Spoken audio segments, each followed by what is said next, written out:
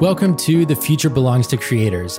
I'm your host, Barrett Brooks. I'm the COO at ConvertKit. My co-host is our CEO, Nathan Barry. We're on a mission to help creators earn a living, and this is a show about turning anxious energy into creative output during times of uncertainty. You know, you would think we're professionals at this by now, but in fact, we are not. My name is Barrett Brooks. This is Nathan Barry. This is episode, I think it's number 87, and we are going to talk about 5, maybe 6 questions to ask about 2020 as you plan for 2021, or 2020 and 2021, I guess. Getting into the annual planning process. It's November. It's the holidays. Halloween is over. It's the holiday season. Be prepared for Christmas decorations at every mall Oh, wait. That's from a bygone era.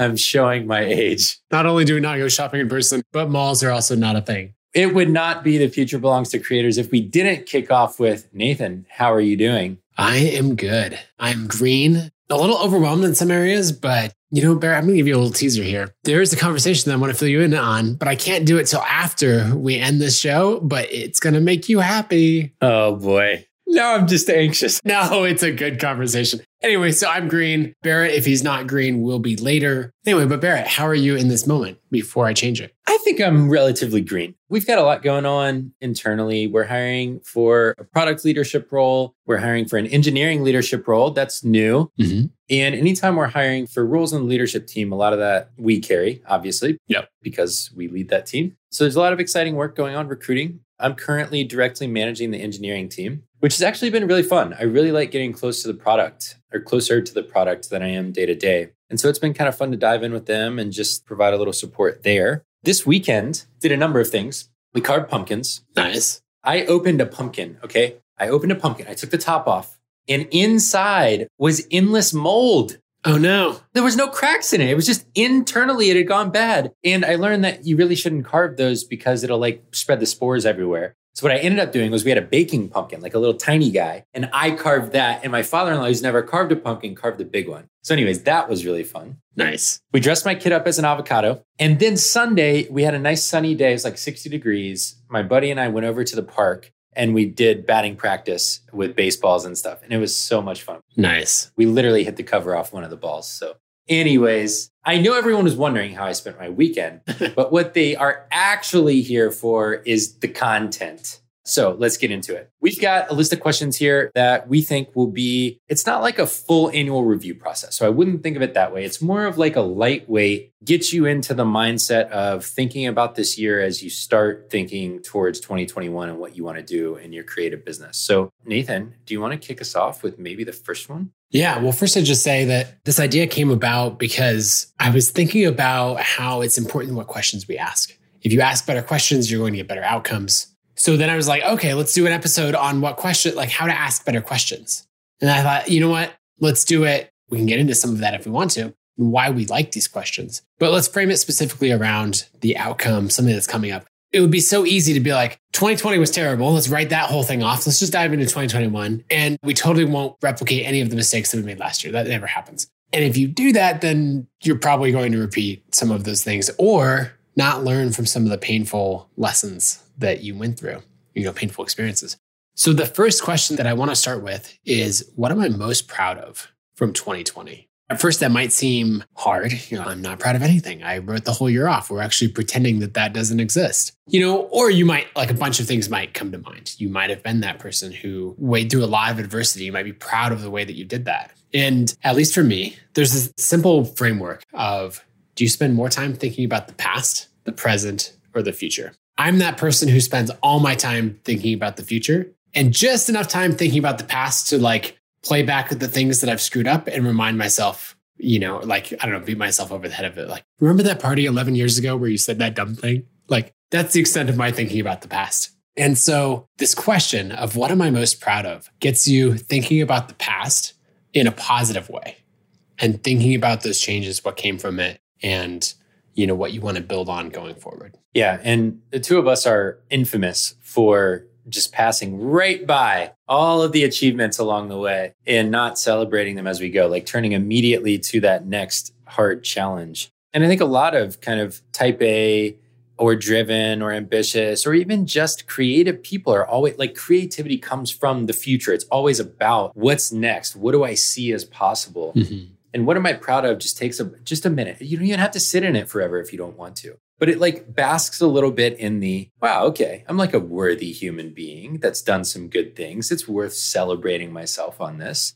It starts you off in that mindset that says, okay, life is positive in these ways. It's almost like gratitude for yourself, gratitude for the way that you've showed up. And I find that by starting a conversation with that positive angle, it kind of frames the entire thing. And even when you think about some of the things maybe that are holding you back or some of your obstacles, because you've already acknowledged kind of what went well, what you're proud of yourself for, it properly contextualizes the downside. Yeah. So that kind of leads to maybe question number 2, which was what habits or thought patterns held you back in 2020? And this is a big one, I think, especially for anyone who is putting original work out into the world. And I don't know if have we ever shared our definition of creator as you wrote it for a book proposal you're working on? Oh, I don't think so. So I remember it. Okay, go for it. Because I'm always using it in every new teammate that joins a team. We each do a session. You do a mission and vision session, and I do creators as a market, like as a group that we serve session. Yep. And so in that, I always recite it.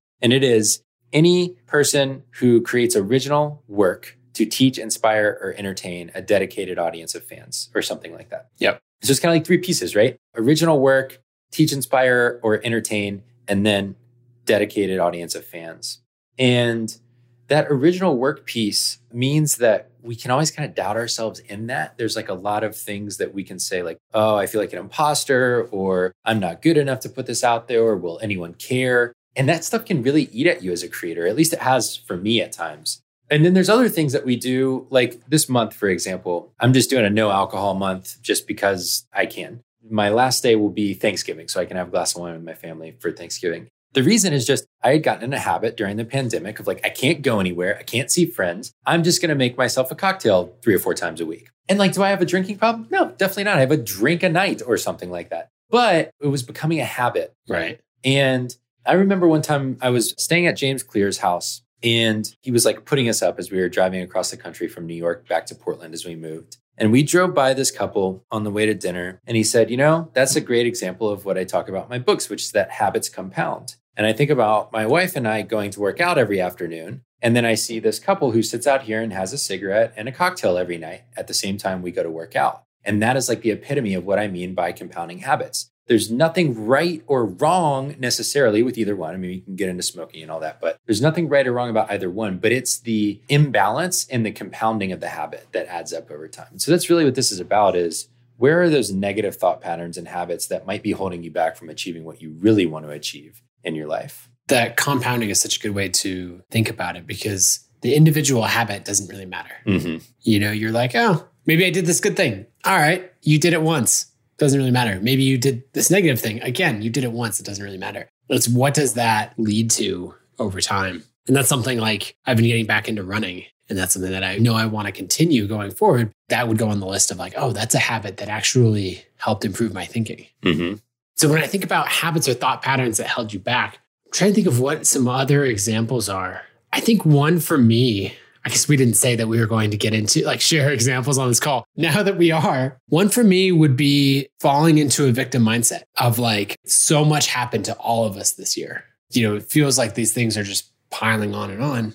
And if we look at it, like the world is just not going to get better, like on its own. It's just not going to happen. And so I have to get good at noticing that habit of like this thing that I really wanted to happen, this conference, this trip, any of these things, this progress in the business that I wanted to happen. It didn't happen for something outside of my control. And it could just be like kind of this woe is me. And so realizing that pattern or that mindset that you want to end is like, okay, I don't want to do that anymore. I want to take this extreme ownership for everything that I can in my life. Mm-hmm. Yeah. I think so much of this is about, like for me, on the drinking thing, for example, like if I'm working out 4 days a week, which I've been pretty good about this year, and I'm having a drink Friday and Saturday, like that's awesome. Yep. It's all in the balance of these things. Another one is, I think I've shared this on the show before, I've really played a lot more mobile video games this year. Like I never played video games. I played some growing up, but if the sun was out, it was like I'm outside. Yeah. If it's rainy and like I have literally nothing else to do was when I would play video games. These are just like things ingrained in my mind from my parents. Thanks, Mom. It's like go outside and be useful is what I hear in my head.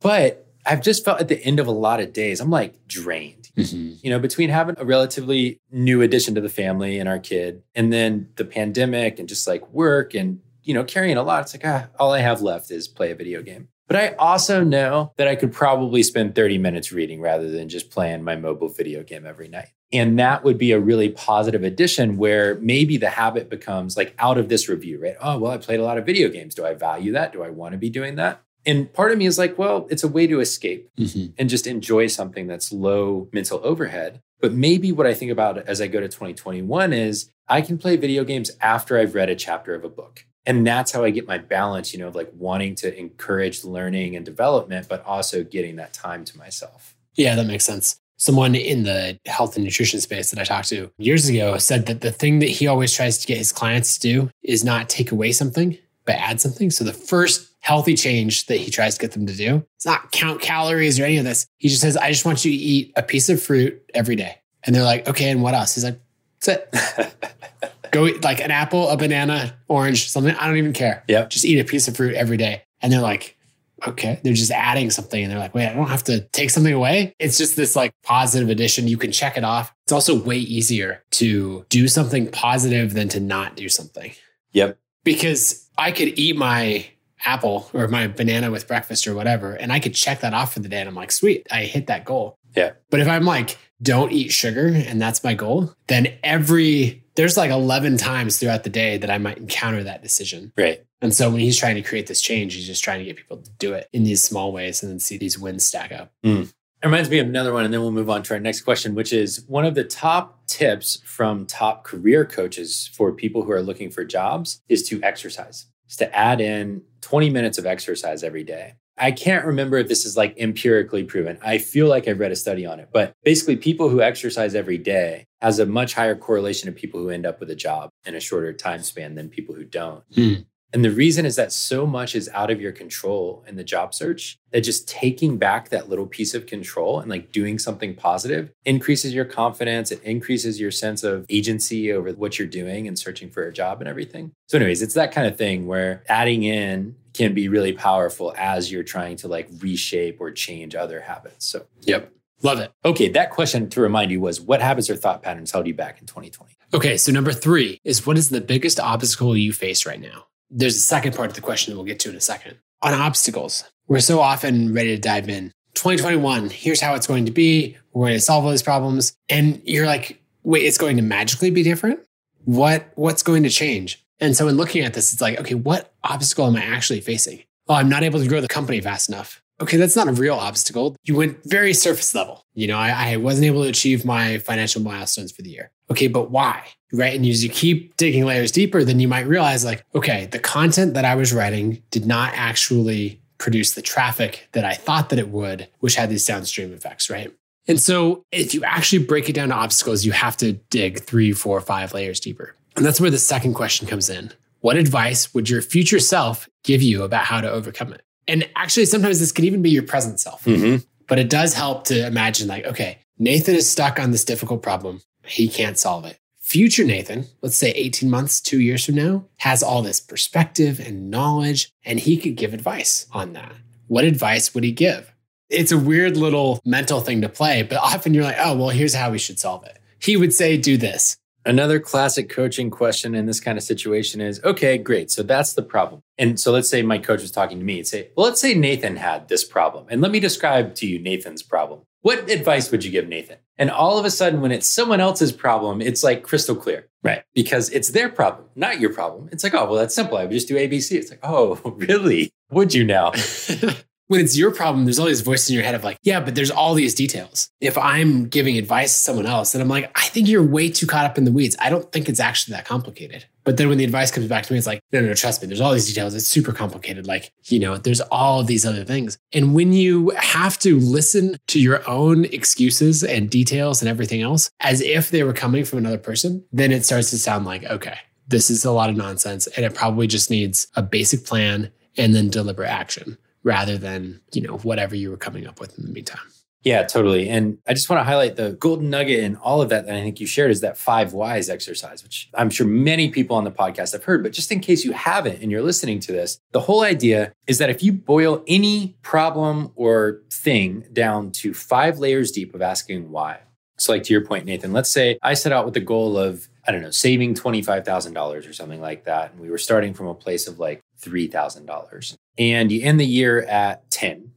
It's like, well, dang, I thought that I could save $25,000 this year and like have my emergency fund set aside or whatever. Why did I only get this far? And you ask why. And it's like, well, we didn't put enough money into savings. And it's like, okay, well, yes, but why? Well, I guess we earned as much as we thought we were going to. So, I guess we spent more than we thought we were going to. All right, well, why? And then you have to get into like the monthly budget layer. Well, where did you spend? Well, clearly didn't eat out more than you thought you were going to. So maybe e-commerce ate up your budget this year. It's like, well, e-commerce ate up my budget. Now the 5th why is like, okay, now I'm at the psychology of why did I spend all this money on e-commerce purchases this year? And in 2020, maybe it's just like, well, anxiety. I don't know. It was something to do with my time. And so I ended up spending extra money instead of saving it. And so what you can do is you get really down to the base level, or to your point about content, maybe it's like you get down to why it wouldn't spread. And it's like, well, I don't have an editor. Or maybe it's like, I don't write very good headlines or my writing is not as clear. Well, why? Well, I publish first drafts instead of really going deeper. Mm-hmm. That's the obstacle is like, I write and publish first drafts. We're just doing a deep dive on my own psychology on writing right now. But maybe that's the actual problem is you need either an editor or you need to step into a different role as editor so that your content becomes more refined in order to spread. Right. So anyways, use the 5 whys to your advantage in diagnosing this. Well, because what that makes me think of is you might find that you need to take a step back and you might be publishing first drafts because you're sticking to a consistent schedule and you're working right up to that schedule. And so it might be that you could play a different role if you had the first draft ready a week before it was supposed to be published. You can dig back and figure out, you might not actually be a bad headline writer. You might be writing compelling content. You just are publishing version 1. And if you gave yourself a lot more time for it. Our friend Sean McCabe talked about this same kind of thing when he wanted to write a lot. For you and I, if we write 1,000 words a day, we're super happy. Sean's one of those people who he's like, if it's not a 5,000 word day, no, I don't know that he would say that, but he's the kind of person who could churn out that level of content. And he found that actually the most important thing, he found that if he got up early, then he could write really well. And that was his sweet spot, but it was hard to get up early. And he just kept working back of like, well, why is it hard to get up early? And he kept going back all these layers. And really what he found is that the day before, he needs to quit work at a reasonable time. And then his evening schedule started earlier. Then he went to bed earlier. He got his workout in, all of that. And just all stacked up to being able to show up early in the morning at his prime writing time, happy and successful and ready to make it happen. And so as you dig deeper, you'll find out that the cause is often something that's within your control. Mm-hmm. Yeah, totally. Okay, next question. Context for this question is, no creator can earn a living without first earning revenue. Hey, that's a deep one. So what drove revenue for you in your business this year? So on this one, I find that a lot of creators don't know. They know that they're selling stuff and they know there's money hitting their bank account, but they don't know how much money different products are driving, how much revenue. And they also often don't know the difference between revenue and income.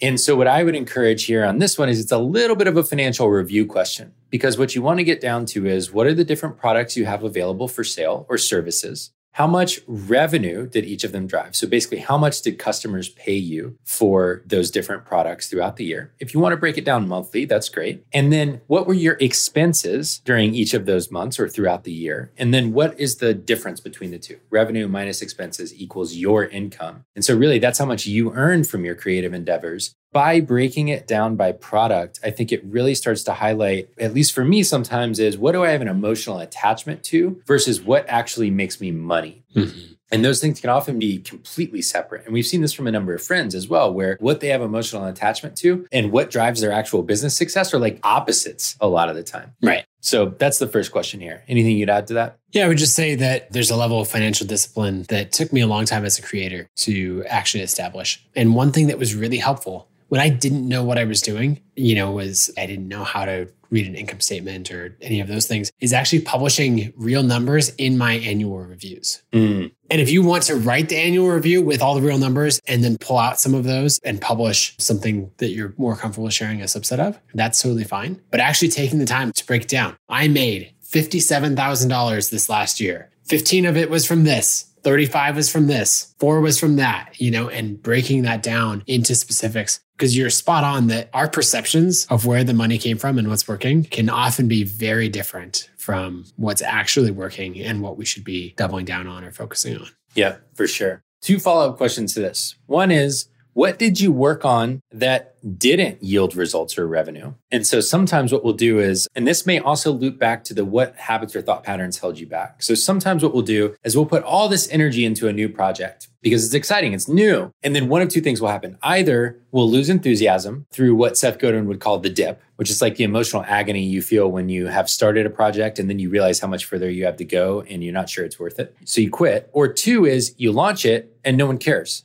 And you don't make any money from it, or you don't get any attention to it. Mm-hmm. So I find that it is just as useful to analyze the failures or the things that didn't earn or achieve the results as we expected as the ones that did. So that first question is, what drove revenue? The second one is, what were you hoping would drive revenue or good business results that didn't? Because what that gives you is, okay, I made some bets over here, or they were proven and I made some money from them. And over here, I made some bets and they didn't work. Well, what do these have in common? And then what are the things that did yield results have in common? And what can I learn from that? A lot of times what I find in comparing those 2 things, and this will get us into the second follow-up question, is we like new. Customers often just like what we do really, really well. And so like an example of this that I'll share on the positive side is our friend Sean Blanc has a course called the Focus Course. Focus Course is a really great way to get clear on what do you value and align how you spend your time to what you value.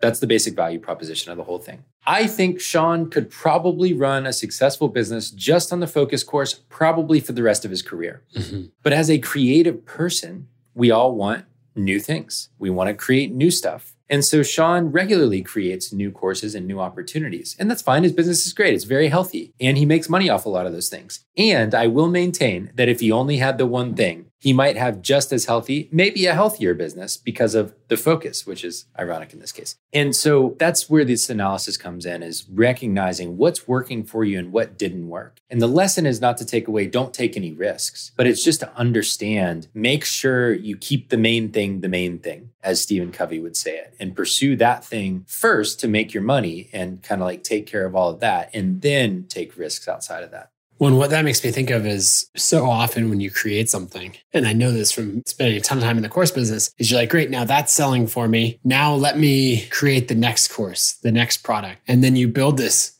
empire, right? Because we look at people and we're like, oh, it's amazing that you have this empire of products. They're all making money for you. They're all working for you. There's an element of truth to that. But at the same time, if you just took that one course and relaunched it and said like, okay, that was a great first version that we recorded in the little home studio setup, but now that it's made $40,000, I'm going to spend $5,000 of that and go reshoot it in a professional setup. So I think that we chronically underestimate as creators the impact that we could have of taking something that had an initial success, and maybe you take 6 months away from it. Maybe you let it coast for a little while, and then you come back and say, okay, what's the new version that's twice as good? What can I do from here? And totally, because you see these people build entire businesses around one core thing, and it works really, really well. And I'll just call another thing that's so easy to fall into as a trap for creators is to say like, oh, this had a ton of success. I also have this other passion over here, so let me go do that. And it's like, no. Like, bring it back. Yeah. Think of Venn diagrams of overlapping audiences. You want as much overlap as possible. And if you want to chase new things, think about it for different income levels or different like scales of problems for the same group. So like Brendan Dunn is a great example of this, right? He's teaching freelancers how to price and sell their products, right? That's one thing. But within that same group, he'd be like, okay, now I'm going to teach agencies how to do this other thing. And I might have an expensive masterclass just for them, right? It's still in the same genre of people doing a service-based business. He's just found someone, a subset that's able to pay a lot more. So anyway, a lot on that. I guess you have a second part of this question. The last follow-up question to this is, how do you want to earn revenue in 2021? And so you take, how did you earn revenue? You take, how did you try to earn revenue but didn't? What do I want to be true next year about how I earn income from my business? I think this gives you a useful approach to mapping where realistically is money going to come from, and then what can you do to influence that in the new year? And it really takes into account not just what you wish were true, but what is already true, and therefore what you should build on in the new year. Yeah, and I imagine that as being, I don't know, drawing 2 pie charts or 2 bar charts, something like that, where we're breaking down, this is what the previous year was. So the breakdown, whether it's within your products, whether it's products versus services versus coaching. And then in the new year, the split is going to look like this. And I guess probably a bar chart's the way to go, because then you could say like 50,000 this year and we're going to hit 75,000 the next year or something. And you can see where those gains are going to come from. When you put it on paper, it makes it harder to fall into the trap of like, and everything is just going to go up. We're going to make more money in every category. And it's like, are you? What's going to make that happen? You're just going to magically do that? Or you're going to focus equally on every category? When you're forced to spell it out, I think that becomes a lot more obvious. Agreed. What's our last question, Nathan? Okay, so question 6 of our 5-question series. This is a bonus question. Everyone needs a bonus question. If we were to meet a year from today with a bottle of champagne, what would we be celebrating? And this is a question that comes from our good friend Clay Hebert, who is really fantastic at marketing and branding and positioning. And the reason I love this question, it's a different way of framing what are your goals. But if I ask you, what's your goal for the year? Then you're like, oh, I'm going to accomplish these things. And you'd probably be like, goal? I have 11 goals. Let me tell you about all of them. But in this way, when you ask the question of like, okay, a year from now, we're pouring glasses of champagne. What's the toast to? What are we celebrating? Is it puts you in that mindset of like, I have achieved it. I get to feel a little bit of that. What does it feel like? I found one time that Clay asked me this question, the answer that I came up with, as I started to say it, I realized, nah, that's not my goal. That actually doesn't feel like it's worth spending a year pursuing. And so it actually challenged me to think of a bigger goal. Yeah, I would just say, really think about that. It's asking you, what does success look like at the end of this year? And from a perspective of not the intellectual success, but the feeling that I'm trying to create. Yeah, for sure. I really love just the framing of it, like thinking about sitting down with your family or your friends or whoever is closest to you with, a drink of choice or over a great meal or whatever, or like going to your aspirational nice restaurant, the like celebratory place. Yeah. Hopefully that's a thing next year. And really sitting down and like basically saying, here's what I'm proud of this year. Mm-hmm.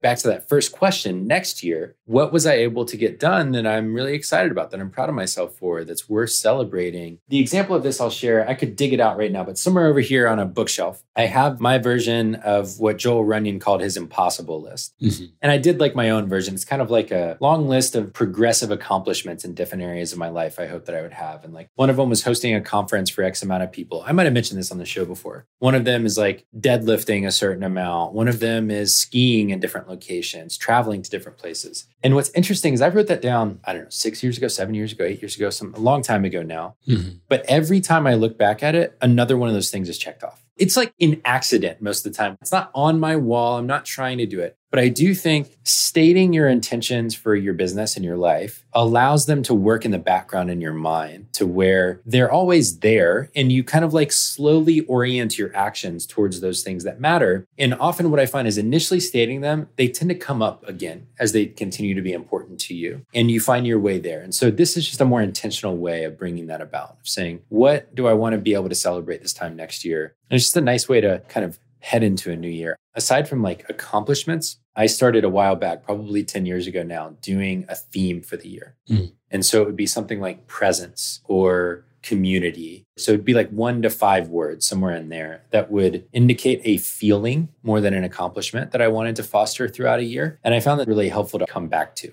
Yeah. Why am I doing the things that I'm doing? And does it help me get more of this theme that I'm looking for in my life? I like that. On the topic of celebration, one of the most meaningful things that family members have ever done for me is I think back to I had made my first iPhone app and released it into the App Store and like made a first couple of sales, maybe like almost nothing, right? Just a little bit of initial traction. And I showed up to a Sunday afternoon lunch at my brother and sister-in-law's house. And they like cracked open a bottle of champagne and were pouring it. I was like, what are we celebrating? And they were like, we're celebrating that you got your app launched that's in the App Store. And so I would just say, if you look around in your life and you see people who are doing something that's a big moment for them and you can celebrate that, that's such a special thing to just create that little moment and celebrate them for that thing. And it's worth doing. And it'll make the rest of this year a lot brighter, So I guess going back to that very first question, yes, answer, what are you proud of from 2020? For yourself. But if you could answer it for other people and then communicate that to them of like, hey, I'm really proud of you for doing this thing, or I see you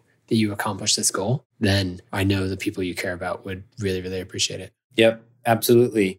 Creator of the day. All right. We're going to do creator of the day, resource of the day, and a thought of the day. I even have a thought of the day today. Wow. I didn't know we still did those. But my creator of the day, I opened way too many tabs. And so I'm trying to find the correct one. My creator of the day is Brianne Kimmel. She's someone that I've really enjoyed following on Twitter this year in particular. She's worked in startups for a long time. She's a VC investor. She's got her own firm called Work Life, and she's invested in Webflow and a bunch of other great companies. But I love following her because she's very much interested in this whole creator economy in the space that ConvertKit's in and everyone else of investing in and building tools that are going to help creators earn a living. So I always follow her for more examples of what the latest is. Love it. My creator of the day is a musical artist. I realized in this moment, I actually don't know how to pronounce how he would pronounce it. And then Spotify did an interview with him where he said, I don't care how you pronounce it. I'm international. He's a French artist. He would consider himself like house or electronic, which I love working to, especially. Anyways, Petit Biscuit, maybe. He just came out with a new album called Parachute. I've just started listening to it today, literally last week, I think. Just really enjoyable background tunes. I was asking my executive coach recently. He was asking me if I do anything like meditating or anything where I just like down regulate my nervous system. I was like, I always kind of struggle with it. But question for you, would like just sitting quietly listening to electronic music count? Because I really find that just helps me like calm down a little bit and get on like a more normal even keel with myself. He's like, oh yeah, absolutely. And he like told me this model about that essentially for some people, like rhythm helps them get back in tune with their nervous systems. Anyways, that's why I like electronic. And I think new album Parachute is fantastic. So check it out if you're into that kind of thing. Sounds good. All right. My resource, assuming we're going back and forth. Yeah. I've been reading the Alexander Hamilton biography by Ron Chernow. I'm like halfway through it. This is one of those books, it doesn't happen to me too often, where I'm reading a book and I find myself slightly neglecting my children because of it. You know, it's that cue of like, no, hold on. Yeah, we'll play in a second. This is really good. So if that's an endorsement, I had to like put down the Kindle and be like, yes, let's go play catch in the backyard. So it's super long, but if you're a fan of the musical at all in any way, then I love the soundtrack playing through my brain as the little lines or characters trigger that. So it's fun to get the full backstory. I love it. My resource is one for enjoyment. This show is rated, I believe, for mature audiences. So I'm just letting you know ahead of time. Don't blame me. It's called Snowpiercer. I found it when looking for the best science fiction movies of the last 5 years or something like that. It's actually a TV show. It was also a movie. It's a TV show. Speaking of Hamilton, with Daveed Diggs as the starring role, if you know the stage play. I like hesitate to say this kind of thing because I hate it when people say this kind of thing to me. I'm going to say it anyways. I think it's the best show since Game of Thrones for me. Wow. It's only one season so far, 10 episodes, comes back January 25th. If you're like me, you'll be done in a week. But since there's like a couple months, you could be disciplined and watch an episode a week and still be ready for the new season. Anyways, it's fantastic. Just finished it with my wife. We both loved it. So if you watched the movie and didn't like it, you should still ignore that and watch the show? I didn't watch the movie. These both came from, I think they were three French graphic novels, I believe was the origin of this. Okay. And so I don't speak French, so I haven't read the graphic novels either. But if you do speak French, I don't know if there's translated versions, but that might be another place to start. So anyways, fantastic. And it's on TNT was the other surprising part. Nice. I'll check it out. TV. We are in the golden era of TV. I'm just letting everyone know. It's wild. I was reading this book, Seven Powers, which we can get into in a future time. But just talking about the Netflix originals and the scale of all that. And then I was watching Tehran, the Apple original, which I really enjoyed. I can still use it for a future resource of the day, even though I mentioned it. Right. Okay, cool. We're among friends. But just like noticing the level of content that all of these companies that were not producing or funding television or movies, a couple of years ago is just insane. So it's wild. Totally the golden age of television. Yes. Okay. Last thing, thought of the day. Today is November 2nd that we are recording this. It is equally applicable regardless of when you listen. However, if you're catching us live, tomorrow is November 3rd. That is election day in the United States. Normally, I'd say most of the world won't care. I think literally the whole world is watching right now. And I just wanted to leave you with a couple of notes on this. The first thing is, This is highly unlikely to be resolved tomorrow. Vegas, as of last week, had the over-under on winners declared as November 17th. I say that to set your expectations. There's a long road ahead in terms of what happens in this election. No matter who you are voting for or voted for, do not go into tomorrow hoping for an outcome to be achieved, because no matter what you want, it's unlikely to be achieved. And for your own mental sanity, I think it's important that you know that. And the second thing is, in the moment that these things happen, whoever is elected, whichever side you believe in, it can feel like the world is ending if your person doesn't win. It's not. Life is going to go on. It might be very difficult. There might be things that change about how we operate as a country. There might be violence. Like, we don't know what's going to happen. And also, you can only control what you can control. If you voted and you've done your civic duty, just stay within your world in response to this. Don't let it completely derail you as a creator, as a family person, as a friend, because all the people who love you are still going to love you whenever this thing is over, and your business is still going to exist, and you're still going to have a responsibility to the people you love and the community around you to do good in the world. So don't let the election derail you either way. That's my thought of the day. That's good. All right, everyone. Thanks for listening. We'll see you all on Friday for a Q&A.